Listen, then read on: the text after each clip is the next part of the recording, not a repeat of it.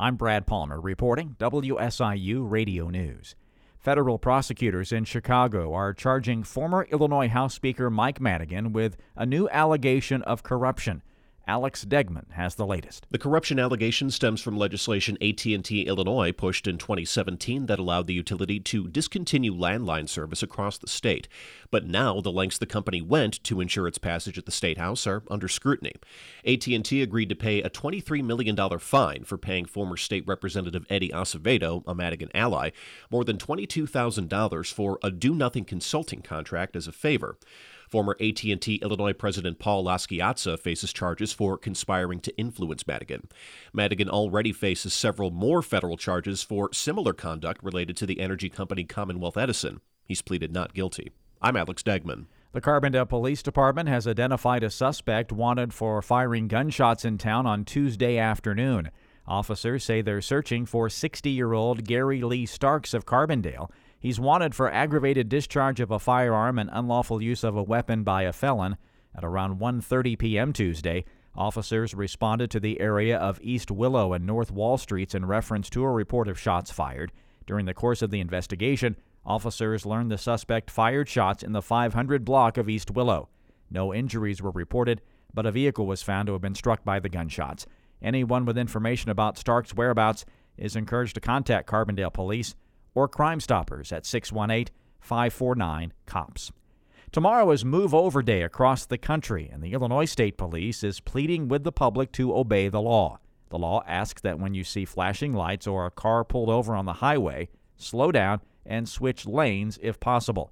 But ISP Trooper Josh Carando says too often the law is ignored, and others are put in danger. These are people out there doing a job. They're people that want to make it home at the end of their shift, whether it be first responders or somebody sitting on the side of the road. So something as simple as slowing your vehicle down and moving over into the lane next to you can prevent somebody from being injured or prevent somebody from not going home to their families. Since 2019, 82 Illinois State Police squad cars have been struck by passing vehicles, leaving 2 troopers dead. The new WBEZ Chicago Sun-Times poll is showing Democrats don't appear to be in danger of losing any of their statewide offices in Springfield. The poll shows Democratic candidates for Illinois Attorney General, Secretary of State, Controller, and Treasurer all leading their Republican rivals by sizable margins. Rachel Roth from far northwest suburban Gilberts is one of the poll respondents. She says Democratic Governor J.B. Pritzker could be impacting down-ballot races in a positive way, since he has a double-digit lead over Republican Darren Bailey. Absolutely. I do think it's a coattail effect with Governor Pritzker. Democratic incumbent Kwame Raoul leads Republican Thomas DeVore 44 to 35% for Attorney General. Former Democratic State Treasurer Alexi Janulius is ahead of Republican Dan Brady by 11 points in the race for Secretary of State.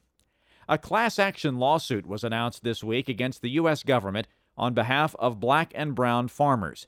As Harvest Public Media's Eva Tessai reports, the suit alleges the government broke its promise of debt relief to socially disadvantaged farmers. The American Rescue Act plan promised $4 billion of debt relief to farmers of color by the U.S. Department of Agriculture. That relief was stalled by lawsuits from multiple banks and white farmers. The Inflation Reduction Act passed this August repealed that legislation and replaced it with relief mostly for economically distressed farmers of any race. Many farmers of color might not receive that money anymore, says Ben Crump, the civil rights attorney that filed the suit. The black and brown farmers relied on the promise from the government, where there are several farmers facing foreclosure. A USDA spokesperson said without the Inflation Reduction Act funding, the debt relief would have been tied up in court for years. For Harvest Public Media, I'm Eva Tesfaye. Jamie Clark, Director of Student Health Services at SIU, has been selected to participate in the Higher Education Services Leadership Institute. The HERS Institute is an inclusive, transformational leadership development program for people identifying as women and non-binary. There will be 3 more sessions of the Institute during the 2022-23 school year. I'm Brad Palmer reporting WSIU Radio News.